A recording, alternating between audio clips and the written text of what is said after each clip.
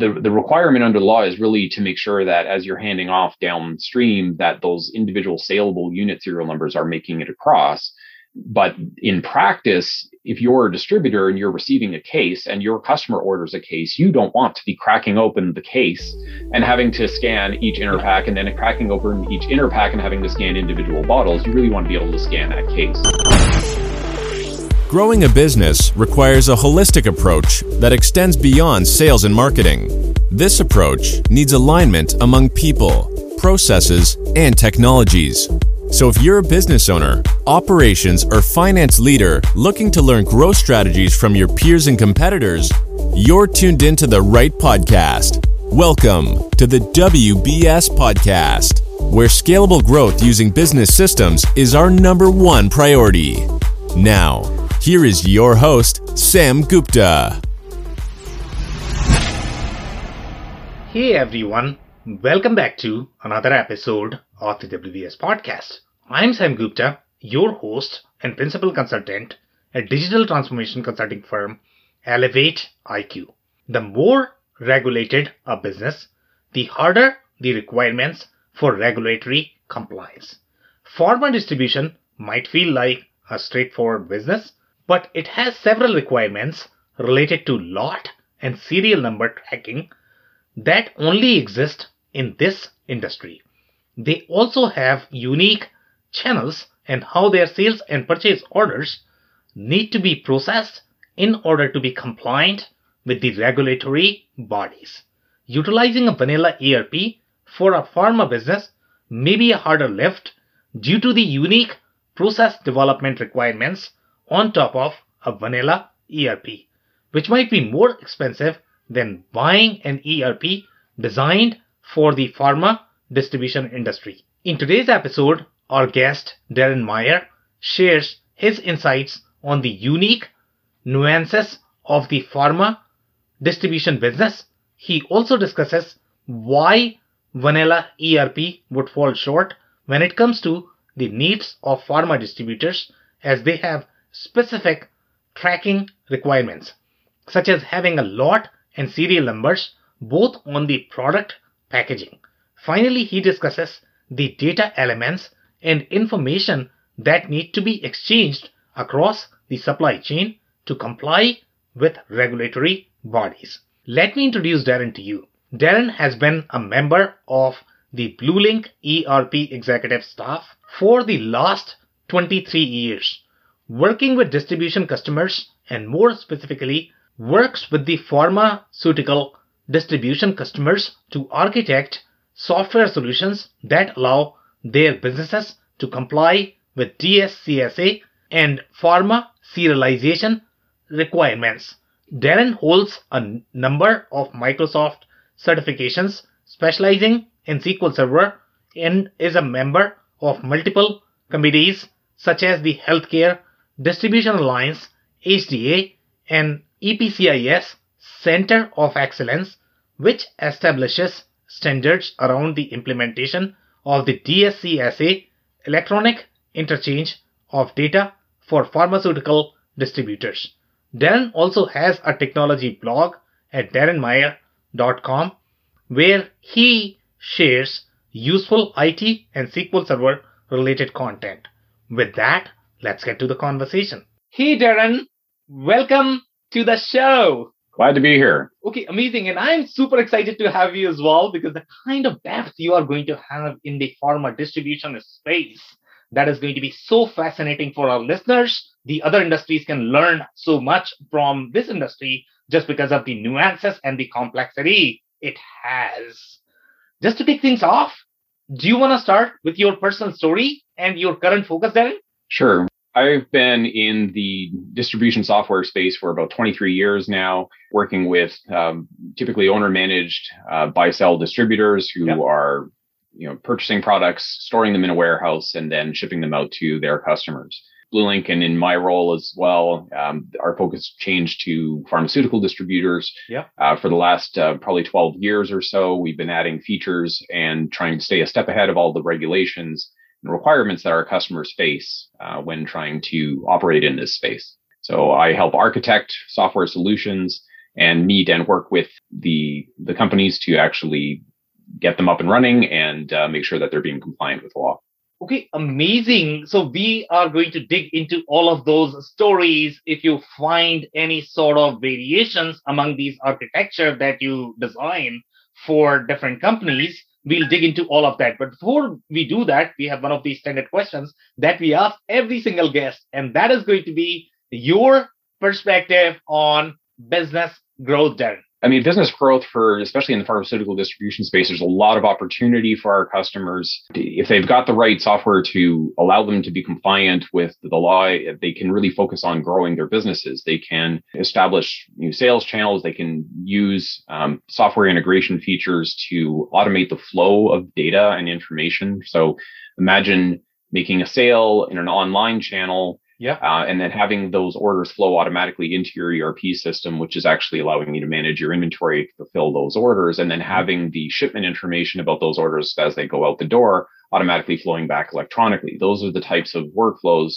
that when you put them in place, allow a smaller team of people to actually handle more volume, increase your sales, increase your profitability because you've got a smaller team able to do more. Okay, amazing. So let's dig into the pharma world a bit more, right? So the people who are not going to be familiar with pharma distribution, obviously every industry, every business is going to have its own nuances. And if you talk to any distributor, they are going to say, you know what, pharma distribution is probably going to be similar to any other distribution because the only thing you are really doing is you are buying the product and you are selling. So now if we talk about the uniqueness of pharma distribution, from the process perspective, and that might drive the software complexity because you need to have the software that can support all of those processes, right? So the companies that are, let's say, exploring new ERP system or whatever, for them, they need to understand what are these uniqueness going to be in the pharma distribution world.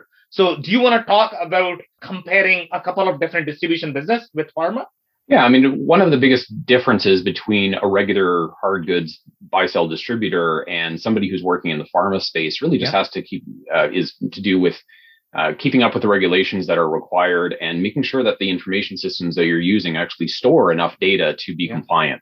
Yeah. So, at the simplest level, everybody's familiar with buying drugs or pills at the pharmacy, and you notice that on the side of the box you've got other information that's not necessarily on other hard good type products. So you'll have a lot number, you'll have a lot expiry date. Yeah. And now with the introduction of the DSCSA, you now have a government mandated requirement to also have serial number information. So the traceability of the products that you're purchasing in distribution through pharma are much more detailed than they would be if you were just purchasing a bicycle.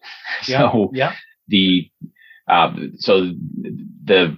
buy-sell distributor not only needs to keep track of what quantity they have and where and how to fulfill that product, but they also need to know information about what the lot numbers are, what the expiries are, making sure that they're shipping product that's valid to their customers.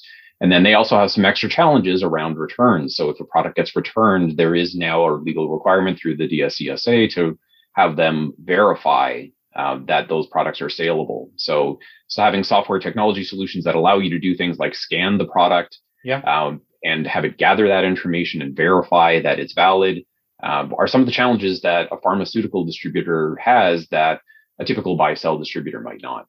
So that's a very interesting comment. And one of the things that you mentioned is, on the pharma products, you are going to have lot numbers. So I am going to bring this slightly closer to other industries where you have the lot number. So you are absolutely right that, in the home goods space, you are probably not going to find the lot number, the expiry date, and the serial number.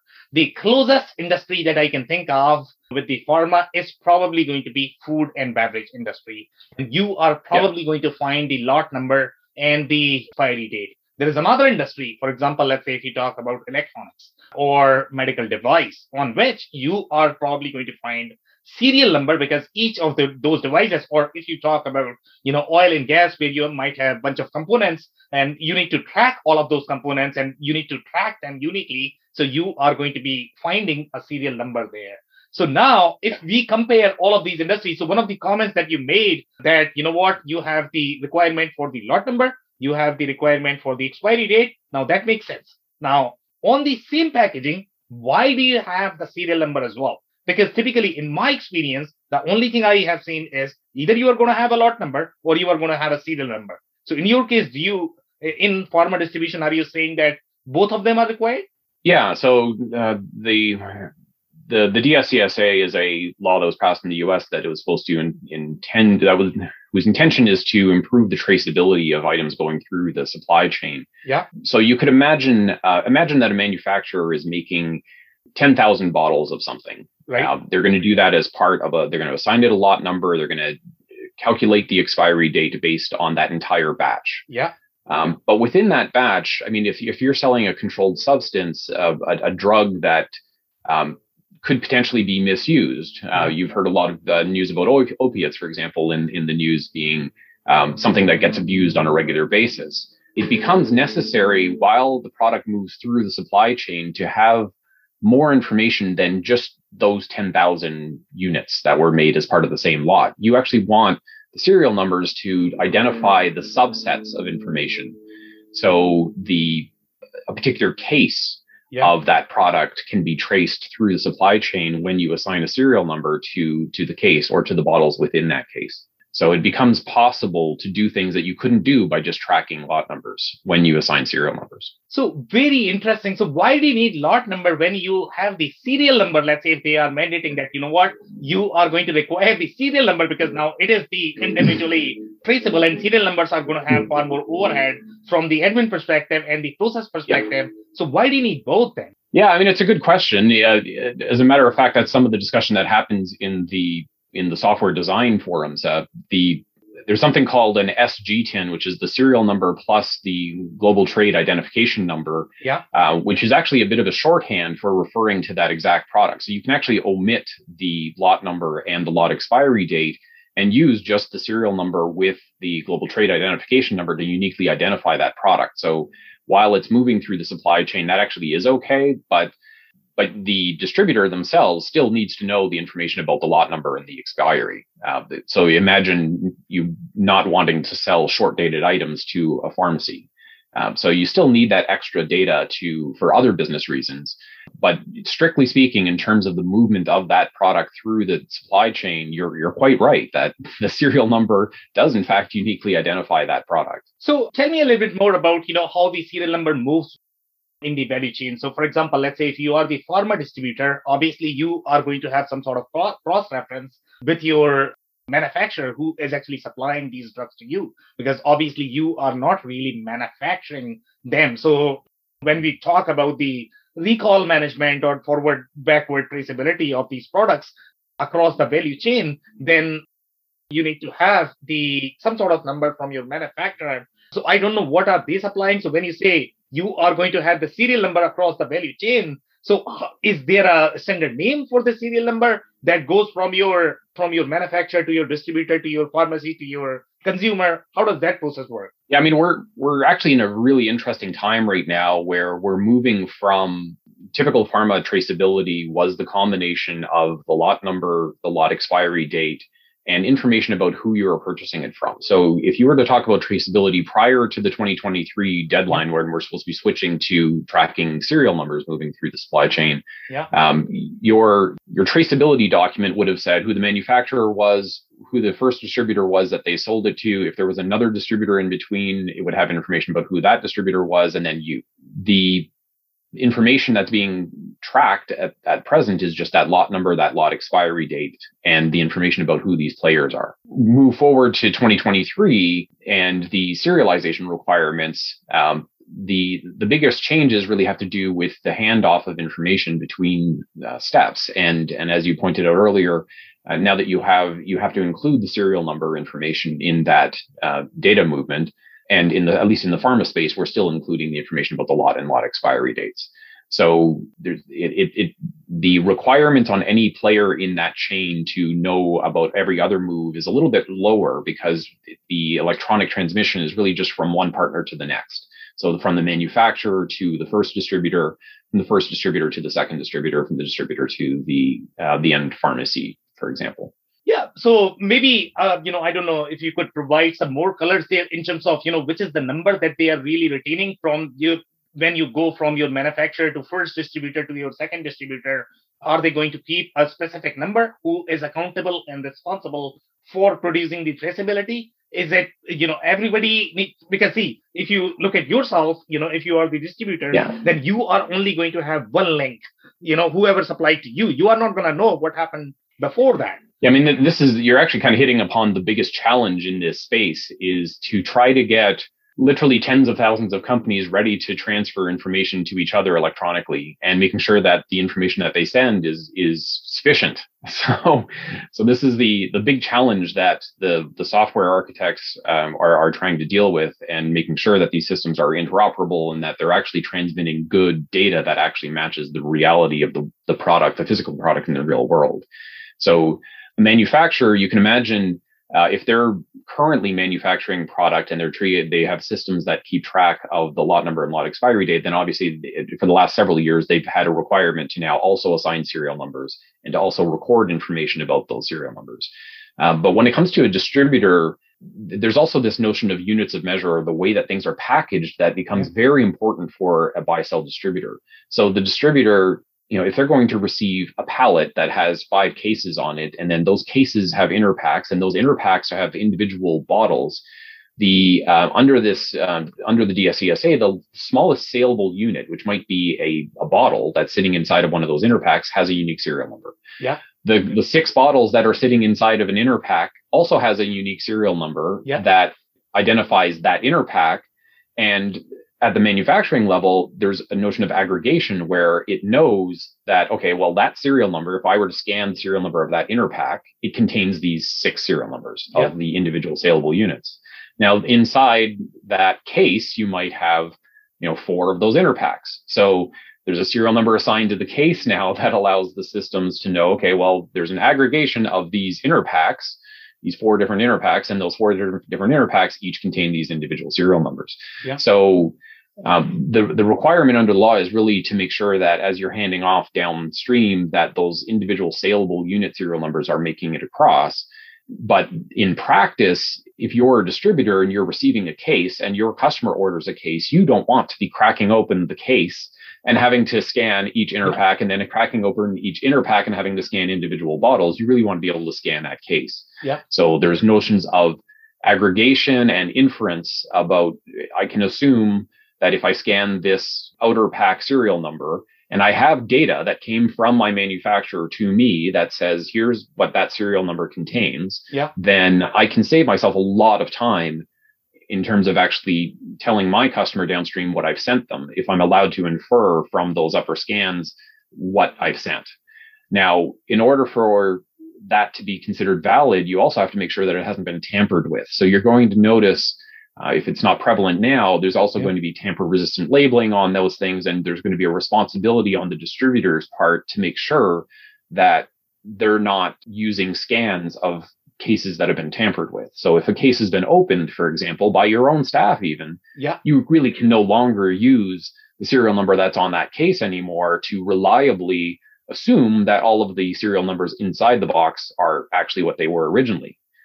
Imagine your staff opening a case, taking a product out, and then they have them out on the shelf, and then they decide to put it back into the case. Well, they might put the wrong inner pack into that case. So you can no longer trust that the serial number accurately represents what was in that case. So you could find yourself as a distributor, if your staff are doing that, having to not be able to scan that outer case anymore. Now you have to actually scan the individual inner packs. So it's just an interesting challenge in the pharmacy space, but it relates directly to this responsibility that you have to transmit to the next player in the list an accurate list of serial numbers that you're sending them. So that's a very, very, very interesting, example and the challenge. So I'm actually going to dig a little more deeper into that. So let's say if you talk about this specific case, so as you mentioned that, you are going to have the tempered resistant case, and I don't know how that process is going to be enabled. For example, let's say if I actually break the case, I replace some of the items, I have some sort of malicious intent. And that's probably the reason why they want to make sure that, whatever you are receiving during your return, so nobody is going to replace something else. And then, that's going to create a lot of problems that nobody wants, right, in this world. So let's say, if they repackage and you don't know, they may have repackaged, right? And your serial number is still intact. You might be able to scan that. So they did not really touch the serial number, but they actually changed the packaging. They replaced the product. So how are you going to enable that process? Do you have any insight in that? Yeah, I mean, if you can, there is something in, the organization that helps manage these data flows is called GS1. And if you're not familiar with GS1, they're kind of an international standard setting organization. Yeah. Part of what they did is help to develop the standards for example, the data matrix barcode that contains application identifiers that allows you to break up those 4 data elements that we were talking about earlier. The GTIN, which is your global trade identification number, your lot number, your lot expiry, and the serial number are all data elements that are embedded inside of this barcode that you can scan. Okay. So for anybody who's not familiar with that, in pharma, we have the luxury of, because of the law and because everybody's adopted the same standard, you have one single square barcode that you can scan that contains all of this information. So back to our example of, we've opened up a case now, and that case had one of these square barcodes on it that had a serial number. It also had the lot number and the lot expiry. So there's an assumption as well that everything in that case was homogeneous. It was the same lot number, the same expiry. The serial number represents the pointer to the aggregated information that tells you what those inner packs are and what those individual units are that have those serial numbers. Now, if you've opened up that case and you've substituted something else, can you still use the serial number on the outer case? The answer is no, because you've now broken the integrity of that case. But is there another mechanism for doing aggregation of what's inside the case? And the answer is actually yes. There is something called an SSCC. So it's the acronym escapes me right now, but it's basically the ability to assign your own serial number or your own unique identifier for a case and then indicate what's inside that case.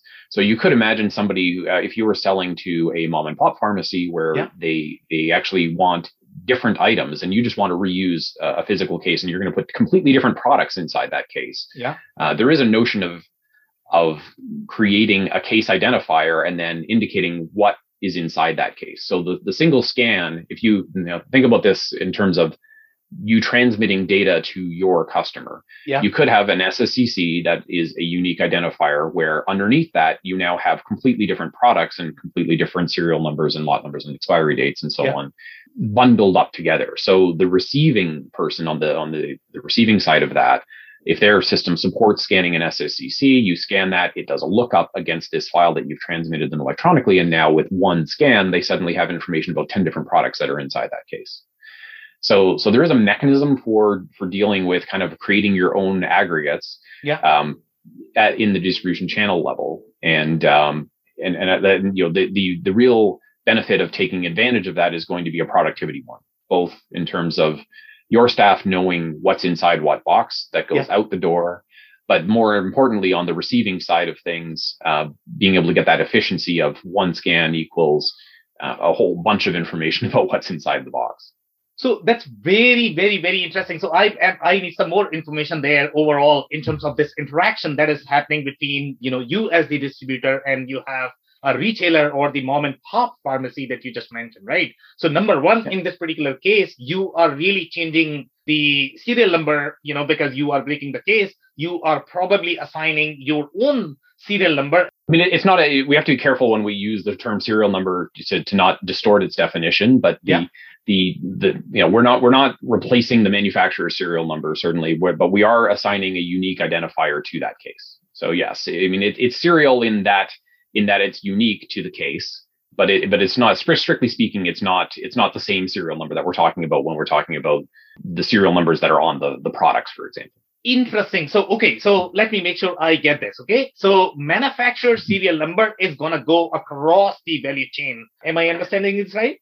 Okay. Yes, so you are also going to, and how about lot number? Let's say if you have the manufacturer's lot number, is that also going to go across the value chain? Yes, of course. And the manufacturer is supposed to be assigning the lot number and the serial number for all of the products, for all of the cases. But let's say if you are trying to reconfigure the cases, then you can assign your own number. That is not going to be the actual serial number, but you can transfer the whole file where you are going to have, how that is packaged. Right. And the rules around that are different if you're considered as something called a repackager, is an official recognized organization that's authorized by the FDA to repackage products versus just a distributor who doesn't have that authorization. So a repacker, you can imagine a repackager is might be somebody who purchases a 10,000 pill bottle, and then they're going to repackage that into 100 pill bottles. Yeah. So the lot number of the product is still the same. The lot expiry date is still the same. Yeah. The serial numbers that you took the product from need to be traced on the way in. But now, as a repackager who's authorized to repackage, you're going to be assigning your own serial numbers and effectively turning it into a different product. So a repackager has special privileges that a regular buy-sell distributor doesn't have. Okay, so very interesting. So obviously now I understand the role of the repackager a little bit more. So let's talk about your traditional distribution. So typically, let's say if I'm the distributor and I am looking at these things from my own efficiency perspective, the way I am going to be putting away these products in my warehouse, the way these products are going to be shipped. So I am looking at how I can repackage this configuration so that the process is going to be easier. So let's say if you are a pure vanilla distribution, the only thing you are doing is this distributing of the goods. You don't really have the authorization of repackaging. In that case, are you allowed to break any of the cases? Are you allowed to break any of the pallets when you are storing this? Or do you have to literally get it like this and ship it like this? I mean, a lot of certainly a lot of BlueLinx clients find themselves in that situation where they're selling to smaller end consumers or even let's say a hospital wants to order product. They're not going to order an entire case of 10,000 pills. They're going to order the quantity they need for the next month or two. Yeah. So they may go all the way down to ordering individual bottles. Yeah. Or they might order an inner pack of 6, that type of thing. So a distributor who purchases a case because they want to get a case price, might very well find themselves opening that case so that they can sell the inner packs or sell individual bottles. Yeah. So that is very much a common practice, certainly in the smaller mid-tier distributors. Your much larger distributors, your McKessons of the world, the AmerisourceBergens are going to be selling or wanting to sell the largest units that they can. They don't want to deal with an order for a single bottle of pills from a pharmacy or from a hospital. Those mid-tier distributors, that's kind of their role in life, and the reason that they have there's a lot of opportunity for them is that there are a lot of end consumers, the dispensers that actually give the pill to the last step in the chain, that need to sell smaller quantities or they need to purchase smaller quantities. So your mid-tier distributors are in fact the ones buying the case, opening the case, selling inner packs, or opening those inner packs and selling individual bottles.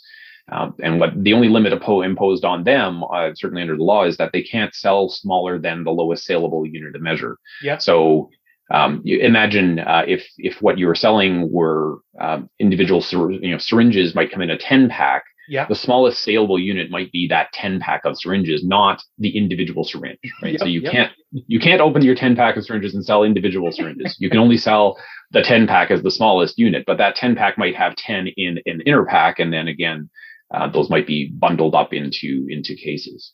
So yes, you can certainly purchase cases, open them up and sell inners, or open those up and sell the smallest saleable unit of measure to your end consumer. Now, the data that flows through that chain, of course, is now changing a little bit, but the actual, you as the distributor are not modifying the information that's on the product.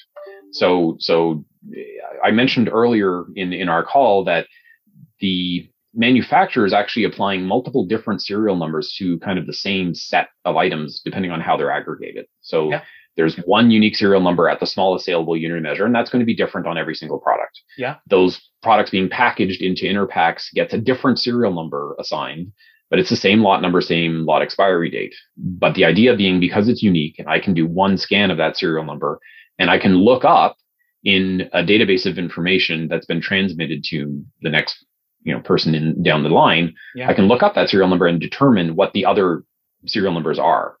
And the same thing's happening at the case level, right? I'm assigning a completely different serial number. So you can think of it this way. As the distributor opens any one of those packages, they've now invalidated the chain of aggregation information that's below it.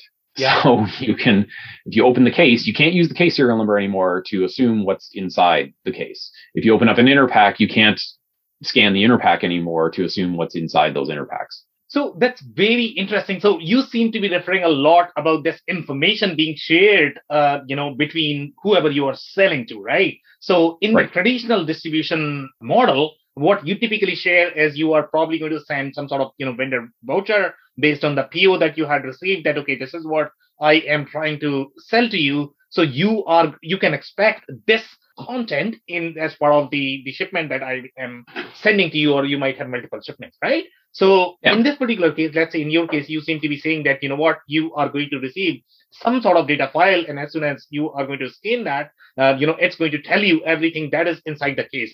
So is it still similar to what our traditional distributors are going to receive in terms of a vendor voucher, or do you have different information that is being exchanged between different parties? Yeah, I mean, depending on some of the listeners to this podcast might have already heard of things like advanced shipping notices in the EDI world, things like that. And really what's changing is kind of the information that's contained inside of these notices. So you as a distributor create a purchase order that you issue to your supplier. Your supplier receives that purchase order, issues you an order number. Yeah. They pick, pack, and prepare your order for shipment. And typically at the point in time when they've actually shipped the product, they're now electronically transmitting you information about what they're shipping. In the early world, that was just your product code that you ordered and the quantity that we shipped in total. Yeah. That evolved into, okay, your product code, the quantity we shipped you, and also the lot numbers and lot expiry dates. Yeah. And now the next step in this chain is the inclusion of both the serial numbers that we shipped you, but also the aggregation information about what that case contains for inners and what the inners contain for eaches. So it's just an evolution of the data that's being transmitted, and some of the mechanisms are also a little bit different. You may have heard of a file format called the EPCIS file format. It's a GS1 standard for how to package up the information about the data being transmitted from one player to the next. So there's a global standard that everybody's trying to adhere to in terms of, how do you create a file that contains this information, which is also going to make it easier because it's standards based to consume that file on the receiving end. So you'll be able to receive this file, pull it apart, and actually find the information that you need. And then as a distributor, you need to be able to produce an EPCIS file that sends it down the next step in the line. Okay, so it's a little bit more technical stuff there, but for the people who have to deal with some of this, those are some terms that they can look up and learn a bit more about. Yeah. So absolutely. So we are going to do a little bit of walkthrough of the process so that listeners are clear in terms of what's going to go on my PO, what's going to go on my sales order. So number one thing, since you are mentioning that these things need to be linked together. So when you are going to have this inside your inventory, so my assumption is going to be your cases and pallets and the individual sellable item that you have, they all are going to be represented as the inventory because they all are going to require some sort of lot number, serial number. That's how they are going to be represented in the inventory. Now, when you are actually going to go to your, let's say, the sales order or the purchase order, so on that, you are going to specify whether you are buying a case, whether you are buying a pallet, whether you are buying, so you are simply going to key in the inventory number for that specific item, and it's going to bring everything else. Now, do you have any sort of compliance requirement in terms of how your POs are going to be? Because in some ERP systems, what I have seen is, let's say if you are going to input only, let's say, the kit or the pallet or the case, the only thing you see there is going to be the case. You don't really see the items underneath that, right? So sometimes, some companies prefer that because they want to actually simplify the presentation. But some companies require that, give me everything that you have underneath the kit so that they at least know what is there inside that. Yeah, I mean, that's a very interesting point. I mean, in terms of the ERP system that you use to manage your distribution company, what you're going to be storing items at is going to be that smallest saleable unit of measure. So it's going to be important to have an ERP that allows you to enable what you just said. For example, creating a purchase order with cases on it or with pallets on it. Yeah. The inventory subsystem needs to know how many individual eaches are in a case, are on a pallet. But ultimately, you're still tracking your quantities at the smallest saleable unit measure level. And there might be some math happening to say, well, 100 serial numbers or 100 eaches that are the smallest saleable unit of measure actually represents one case of 100. So I can certainly create a purchase order for a case of 100 and issue that to my supplier. My supplier is going to tell me that they've shipped me one case of 100, but then they'll potentially include in that data that they send to me the aggregation information that gets me all the way down to those 100 individual serial numbers. Now, what's interesting, though, is that there's nothing under the law that says that you have to store the information about those 100 individual serial numbers. So it's still okay for you as a distributor to track that you have 100 pieces. What's important, though, is that when you go to transmit the shipment to your customer now, who's now placed an order from you for a smaller quantity, you still do have a requirement to send them information about what's been shipped. But what's interesting is that you can do that via a lookup. So you can imagine storing the information about what was shipped to you in a separate database that is a lookup database. Yeah. While it's sitting in your warehouse, you don't necessarily need to know what individual serial numbers are sitting on what shelf and what location. Yeah. You could simply know in aggregate, okay, well, this is the quantity I have of this lot number in this location. And when you go to pick a lot, you still just scan the actual serial numbers on the non-tampered with case or the non-tampered with inner pack. And then what the systems can do is do a lookup against that table of information you've received previously to retrieve the extra information that you're otherwise not storing. So you can then bundle that up and pack and send it downstream to your customer. Okay, amazing. So let's talk about some of the pharma distributors that you have worked with. So when you're working with them, do you see any sort of differentiation in terms of the processes that they have, or are they going to be fairly similar? So let's say if you walk from pharma distributor 1 to pharma distributor 2. So what are going to be the differences, when you work with them? Yeah, I mean, it's probably easier to talk about the differences by talking about the similarities first. So first of all, I mean, they all need to be compliant with the law in terms of tracking things like at least lot numbers and lot expiry dates and that type of thing, and being able to, certainly in the current world, they have to deal with the traceability information. So they do have to be able to produce an electronic document for their customer that says what that chain was of manufacturer, distributor 1, distributor 2, and then them. But in terms of differences, a lot of the differences really have to do with how those distributors sell, the different channels that they use. Is it direct sales reps calling people up on the phone? Do they have a website that's allowing orders to be placed electronically, or are they using purchasing services or sites like SureCost or that type of thing, where the pharmacies sign up for a service and they just look for the product that they want, and then they are listed as one of the places that can supply that product at a specific price. So when they start, to speak back to the idea of opportunities for growth, a lot of these distributors, their easiest way to grow their businesses is actually to get listed on these directories of selling sites, effectively the Amazons of the pharma world, and be able to be the supplier that fulfills those products. For that to work, they have to have electronic integration to be able to accept those orders, or they could find themselves bottlenecked by human processes. If all you got was an email saying there's an order and you get 100 emails or you get 1,000 emails, there's not enough people to key those orders in, and there's a chance for errors to creep in. So it becomes important to deal with those orders electronically and be able to have a system that can accept them and accurately reflect those orders in the system. So what kind of variation are you going to see are in the distribution space? A lot of times has to deal with the different sales channels that they're able to support, and also internal processes within their own warehouse. Like how do they organize their warehouse? How do they keep information about the products that are there? What processes do they use to actually pick, pack, and ship those orders? There's variation, of course, between small distributors and much larger distributors in terms of physical layout and how many employees need to be involved in picking and packing orders, that type of thing. And there could be some different challenges in terms of, the actual scanning of the product during that process. So some distributors, for example, might choose to scan everything at the very end. They're going to pick off a piece of paper. Yeah. Others might prefer an electronic method, especially as they grow.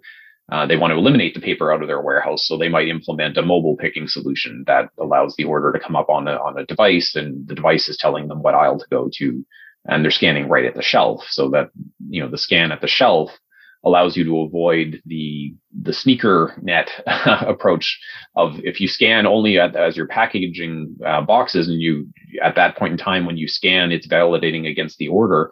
Yeah. If turns out they picked the wrong box off the shelf or the wrong lot number, then you have a runner who has to actually go put that product back, find the correct product, and then come back. The biggest reason for implementing a mobile picking solution is going to be, to be able to avoid that runner having to do that running around your warehouse, because as they pick the product right at the shelf, if they've picked the wrong thing, it's going to tell them immediately on the device that nope, this isn't the right product. They put that back, they scan the correct product, and then they can move on. So you're going to see some variation in how these distributors organize their warehouse, what technology stack they're using while they're picking, and so on. Okay, very interesting. So when you work with these customers, let's say if they might be using a different ERP, and I don't know if you guys have your own WMS solution, and are you going to find, let's say, the pharma compliance requirement at the WMS level as well? Or can company use some of the standard WMSs while utilizing the pharma compliant ERP? Yeah, I think ultimately you have to make sure that you're transmitting the right information to your customer at the end of the process. So how you manage the internals inside your company, there is some variation there. So you could potentially get away with an off-the-shelf WMS system that's only keeping track of quantities of products and where they're located, as long as you don't have a business requirement to ship specific lots. If you have a business requirement to ship specific lots, then your WMS system is going to have to at least be aware of what lots are in what location. Yeah. We're not really expecting the WMS systems to be aware of which serial numbers are in which locations, however. So you're not going to have a hospital, for example, say, I need this specific serial number. That's never going to happen because, first of all, they don't know what the serial numbers are. Yeah. But second, it also doesn't really help. Knowing a particular lot number, or more importantly, a lot expiry date, is more likely to come through as a requirement. So, for example, you may have some distributors where their competitive advantage is actually selling products that are near expiry at a discount. Okay. So, if you know as a pharmacy that the product that you're going to purchase is going to be consumed within the next 3 weeks, it's going to be prescribed, it's going to be used by the end customer within 3 weeks, it might be okay for you to buy a lot number that's going to expire in 3 months from now. But a larger pharmacy who's purchasing a larger quantity, that's completely unacceptable. They might need to have 6 months out or a year out for expiries to deal with the fact that it's going to sit in their own warehouse before it hits the shelves. So there's an opportunity there for the customers who sell short-dated lots to be able to sell them at a discount. But in terms of their warehouse operations, when they go to pick the order, if the customer's ordered a specific lot that has an expiry 6 months out from now, you can't have a picker pick the one that expires next week or 3 weeks from now. Yeah. Right. But the customer who did order the one that's going to expire soon, you want to make sure that you're shipping them that correct product. So your information systems have to support that. So does it have to be a full WMS? No, not necessarily. But if you're using an ERP system to do your picking of your order instead of a WMS, the ERP system at least needs to know what quantity of what lot with what lot expiries in what location, so they're being directed to the right place. WMS systems, like we mentioned earlier, can range from not knowing that lot information to knowing the lot information. Yeah. And some of the newer WMS systems that are being designed specifically for the SCSA might be aware of the serial/aggregation information, but that's going to be more important on the way out, as opposed to knowing where an individual serial number is in the shelf on the way in.